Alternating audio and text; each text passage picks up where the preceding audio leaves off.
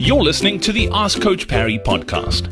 If you'd like to join thousands of other runners from around the world who are getting direct access to Coach Parry, his science-backed training plans that work, and a community of runners to motivate you and hold you accountable, then head over to coachparry.com/ask.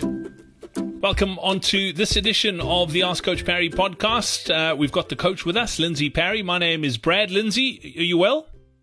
I am well, Brad. I'm good. I'm nice. Very good. Very good. AQ is asking about his long runs today. He said, generally for my long runs, I prefer using the weekend's half marathon race as a training run, which I generally finish in about 2 hours 20. If the program for the day says a 3 hour long run, will it be okay to break the day into two parts? So a 2 hour, 20-minute run and then 40-minute closer to home about an hour later? Or is it important that that 3 hour run must be done non-stop?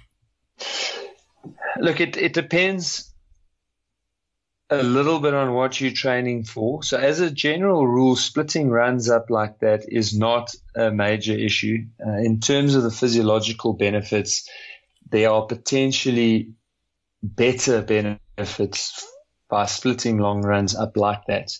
So certainly it can be done.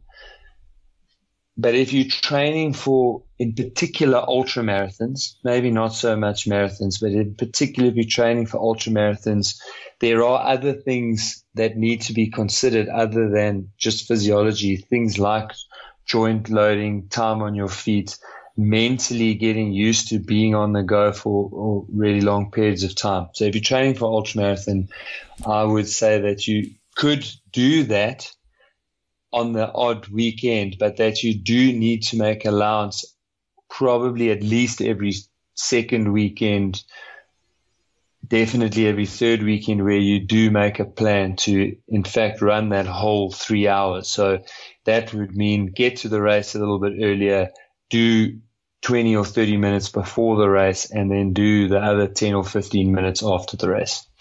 Brilliant stuff, AQ. I hope that helps. I've done a few of those, Lindsay, where I've run to the start if the race is close enough to home, within half an hour, and that is awesome because that's a great warm-up, and then you get to run the last 2.5 hours or whatever it is of the long run within a race. So don't forget, if you have a question that you'd like answered, all you need to do is head over to coachparry.com/ask. Until next time, from the two of us, it's cheers.